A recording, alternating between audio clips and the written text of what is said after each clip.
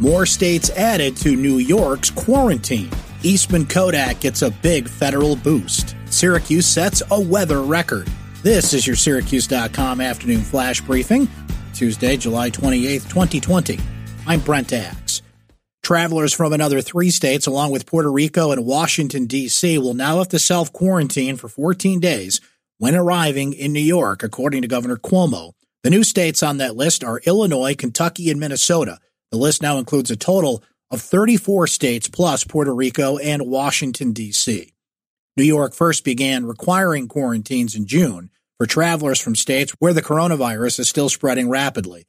Cuomo said repeatedly he's concerned that rising cases in other parts of the country could eventually lead to a resurgence of the pandemic in New York.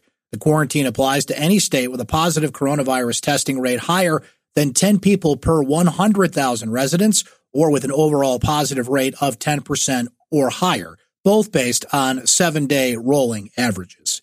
Eastman Kodak will receive a federal loan of $765 million to help reduce the country's reliance on other countries for ingredients used in generic drugs. Shares of the one-time photography giant based in Rochester more than tripled on the announcement by the U.S. International Development Finance Corporation. The Kodak unit will have the capacity to produce up to 25% of active pharmaceutical ingredients used in non-biologic, non-antibacterial generic pharmaceuticals. The agreement will create 360 jobs in Rochester. Some weather records are sprints. The one Syracuse tied today is a marathon.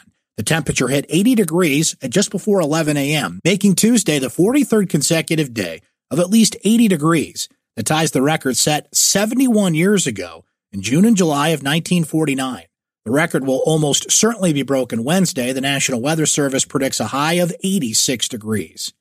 Spectrum has asked federal regulators to lift some conditions of its 2016 merger deal with Time Warner Cable, allowing the company to impose data caps and raise prices on some broadband customers. U.S. Representative Anthony Brindisi is among those asking the FCC to reject the company's petition and keep merger conditions in place under the original agreement for 7 years, set until 2023.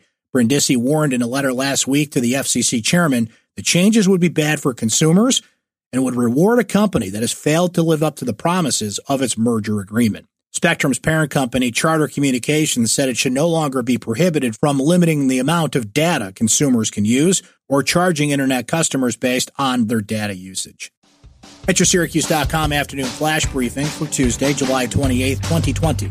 I'm Brent Axe. Stay safe and enjoy the rest of your day.